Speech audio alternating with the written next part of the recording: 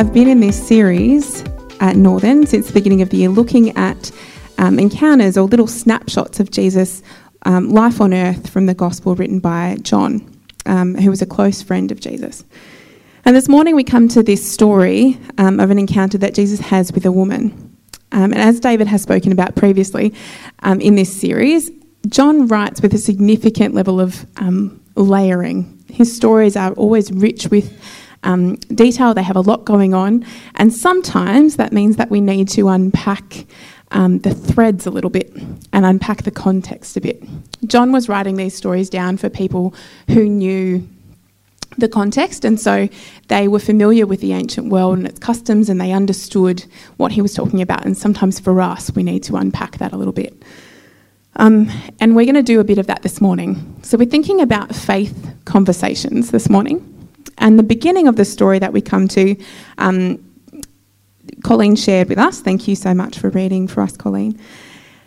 Following this kind of initial meeting, Jesus continues to have a conversation with this Samaritan woman. And the video that Alethea shared with us in the kids spot gave us an interpretation of that encounter from the perspective of the woman. This woman has a story. She's unnamed in the account from John, and we learn about her from the conversation and the circumstances in which Jesus meets her. She comes alone to the community well. She comes at midday, the hottest part of the day, not ideal for carrying water. If you think about the last few days here, would you want to be carrying a big household amount full of water on your shoulder or head? Probably not. And this means that she's either uncomfortable or unwelcome to go with the rest of the community, either in the morning or the evening or both. She's somewhat of an outcast. Possibly because, as we later hear in the conversation with Jesus, she's had 5 husbands, and the man that she now lives with is not her husband. This is not a woman of great reputation.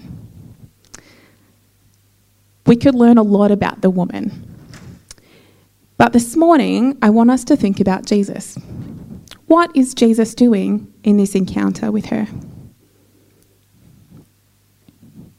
Jesus is sitting at a well when the woman approaches. She's alone. She's coming to the well, to the community well. He's sitting there, possibly on it. He should have moved. That's what custom would say. She's clearly coming to the well. It's inappropriate for a man to A, speak with a woman in public, B, definitely not alone, and C, absolutely not to a Samaritan woman if you're a Jewish man. And lastly, D, as it turns out, she's not got the greatest reputation. So this is like all kinds of things say that Jesus should have moved. He should have made way for her. He doesn't, though. Instead, he asks for a drink. He puts himself in need of her services. He doesn't have anything to draw water with. Possibly his disciples took that with them into town. Jesus has placed himself in a public space, by the drinking fountain, by the coffee machine, if you like. And he puts himself in need of others. And this is interesting when we think about faith conversations for us. How often do we approach faith conversations as the ones who have something to share, as the ones who are offering support, as the ones who are offering assistance and care, rather than the ones in need of help? As you're building relationships with people around you, perhaps you might need to let them offer you hospitality. Let them include you in their world, rather than asking them to enter ours. How does that work exactly? Well, when they invite you to something, you say yes. You go. If they offer to cook you a meal or pick up groceries for you, you say yes. Culturally, I think we don't like having people help us. It's a hard thing for us. But allowing another person to help you or for them to be a host to you gives dignity and honour and empowers them. This is what Jesus does for this woman. he asks for a drink. And she calls him on it, doesn't she? She says, what does he mean by asking her for a drink? What else are you after? This is a woman who has not had the greatest relationship with men, we find out. What else do you want other than a drink? And then Jesus says something cryptic because he does that. And he says that if she knew who he was that was asking her for a drink, she instead would ask him and he would give her living water. Thanks, Jesus. That was perfectly clear. Thank you. And she says to him, "But sir, you don't have a rope or a bucket. And this well is very deep. Where would you get this living water? And besides, do you think that you are greater than our ancestor Jacob, who gave us this well? How can you offer better water than he and his sons and his animals enjoyed?" Jesus replied, "Anyone who drinks this water will soon become thirsty again, but those who drink the water that I give will never be thirsty again. It becomes a fresh, bubbling spring within them, giving them eternal life." "Please, sir," the woman said, "give me this water. Then I'll never be thirsty again, and I won't have to come here to get water." She asks him for this water that he's promised. What he's talking about sounds good. It will make her life easier. And then something curious happens.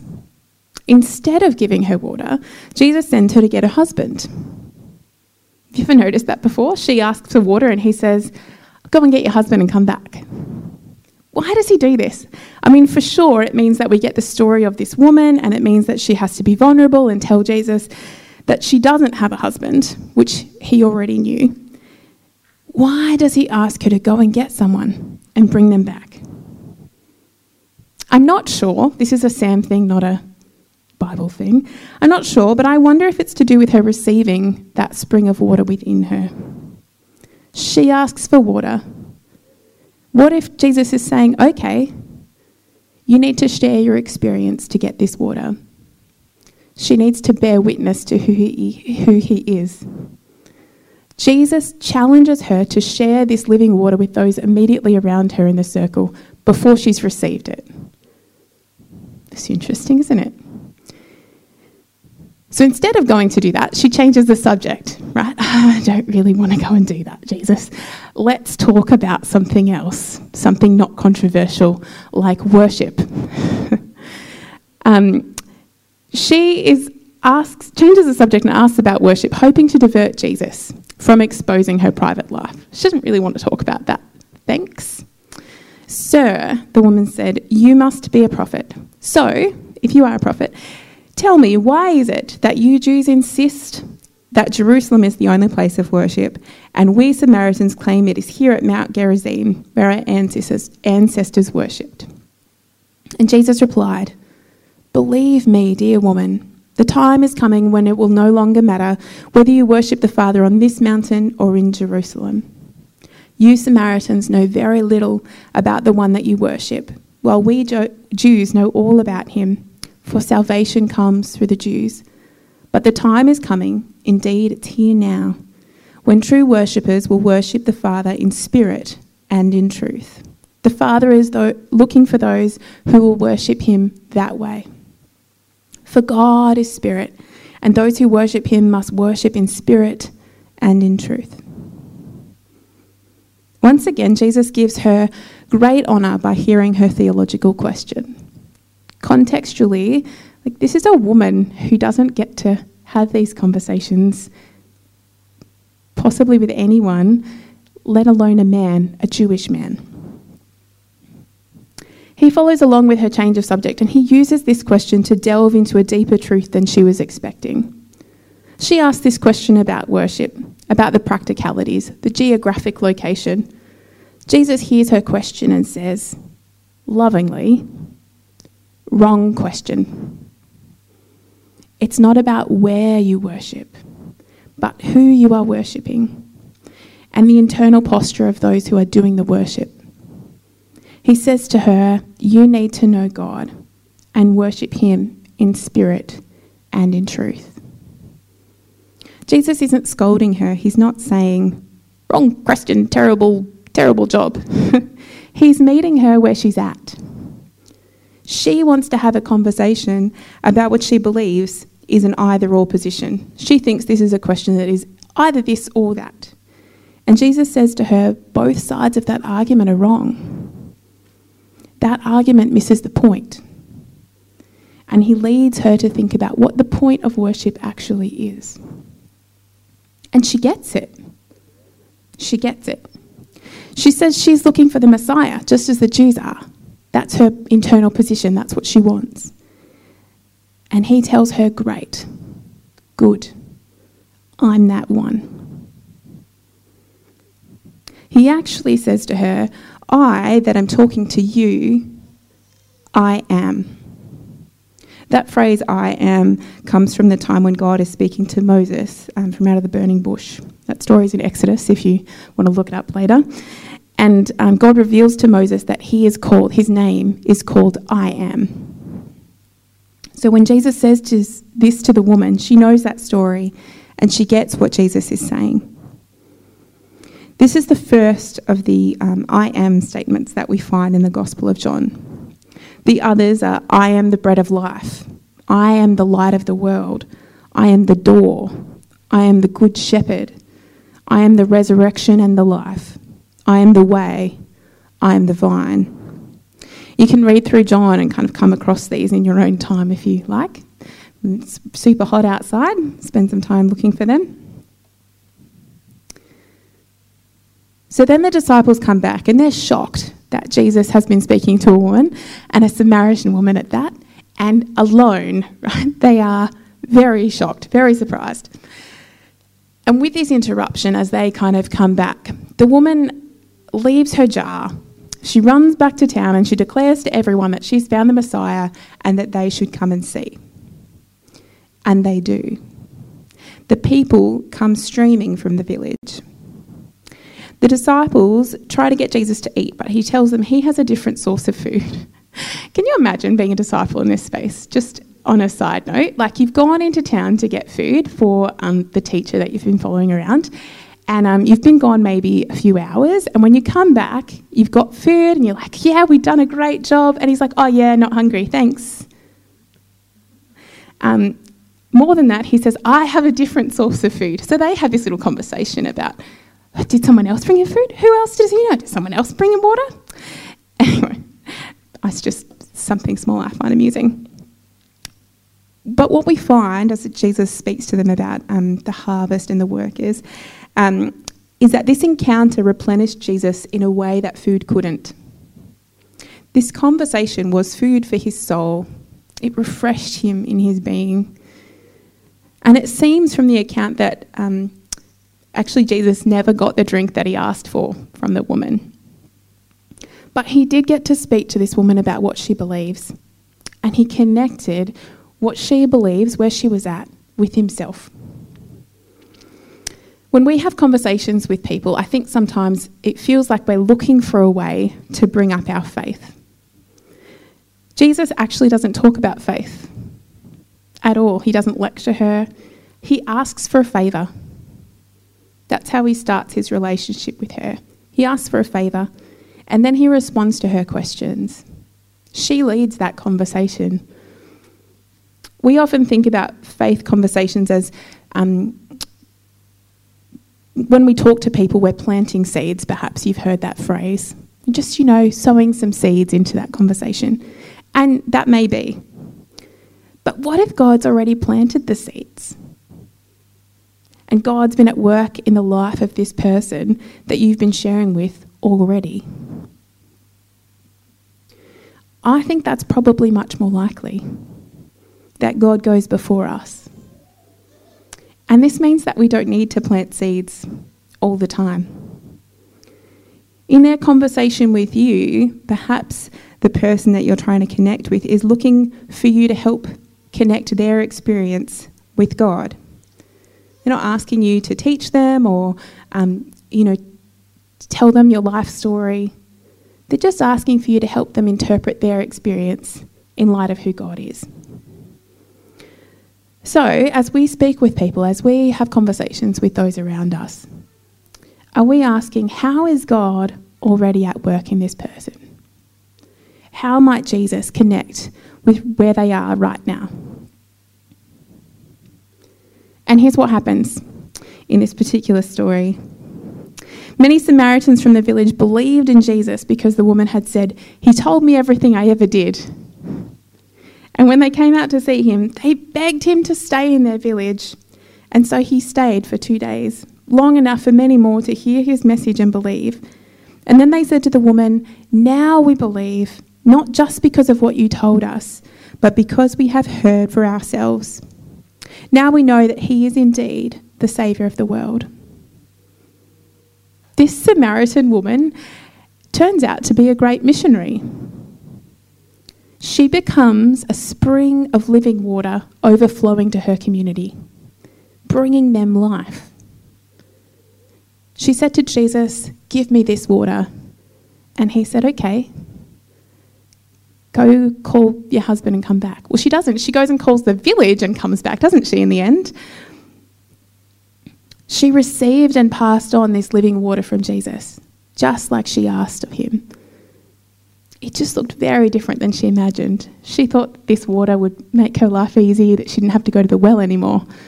It was so much bigger than she imagined. So, what do we learn from Jesus in this passage, this little encounter about faith conversations? I think Jesus goes about his life. He enters into conversations with people as he encounters them. He happened to be at the well. She happened along. And he, I imagine, prayed and saw that conversation and went, "You know what, I'm just going to see where she's at." Jesus is humble. He asks for help and he empowers the other person in and through their encounter. This is hard work, actually. Like, Jesus makes it look easy, but it's hard work to do it. Jesus gives the other person dignity and respect as he listens. He doesn't tell her that her thinking is wrong or that her belief system is wrong. He listens to where she's at and he says, "Oh, actually, this is how where you're at connects to me." Jesus responds to those questions by taking those questions deeper. This also requires, for us to do this, we have to really pray. I don't think there's any other way other than in the midst of that conversation to ask God to be present and give you the words to that. I wasn't going to tell this story, but I'm going to very quickly. I was probably 2 or 3 weeks into a new job, and I, just trying to settle in and get to know people and not, fly the she's a pastor job. So it was a secular job. And my boss was, it turned out part of why she hired me was that she had this interest in faith, and she was like, "Oh, I'm going to ask this person." So about a week in, the whole team was going off to a meeting, and so everyone was getting their stuff ready. It was a big open plan office. And as we're going to get into cars, she says to me from across the room, "Hey, Sam, I've just been thinking about this. My dad, who's passed away, he was a good guy. Do you think he's in heaven or hell?" And I to this day could not tell you exactly how I responded to that, other than I stood there and I went, "Oh, Jesus, I don't know how to answer this question. I really need you to speak for me." Turns out what I said made sense to her, and it wasn't, but it ended up being an ongoing conversation. And sometimes, those things happen in the most inconvenient spaces. And I think part of taking those questions deeper and being able to respond to them is in those moments, you don't rely on your own wisdom. You say, "Holy Spirit, give me the words right now because I don't know how to answer this person's question. I don't know the answer." Anyway. And lastly, Jesus connects the experience and thoughts of the other person to himself. That's what he's doing. So this conversation, Jesus says, was God's will. when we read through the whole story. There's an obedience part to this conversation for him. It's kind of what Terry was talking about. You have to pick your moments. It's not every person that you come across, but God will lay certain people in your path. And engaging in this conversation brought food to his soul. We didn't talk about this earlier, but those kind of things that are refreshing and energizing. When you have a God conversation with someone, it's energizing, isn't it? You're like, oh no, I have another source of food. Thanks, I don't need lunch. That's where it comes from. So just a couple of questions for us to reflect on this morning, just for a few minutes. As you build relationships with others, particularly those who are far from Jesus, how vulnerable are you with them? How often do you ask for help? How are you empowering them? How are you honouring and growing your respect for them in your engagements with them? What ways is God at work in your life and at work in the life of those around you, lives of those around you, even if they don't name it or know it? Spend some time this morning and pray and ask God to give you opportunities to enter into someone else's world, to be part of their circle. And pray and ask God to give you conversations and words to respond to the questions of others that will connect them with Jesus. We'll just spend a couple of minutes and then I'll come back and we'll do the benediction.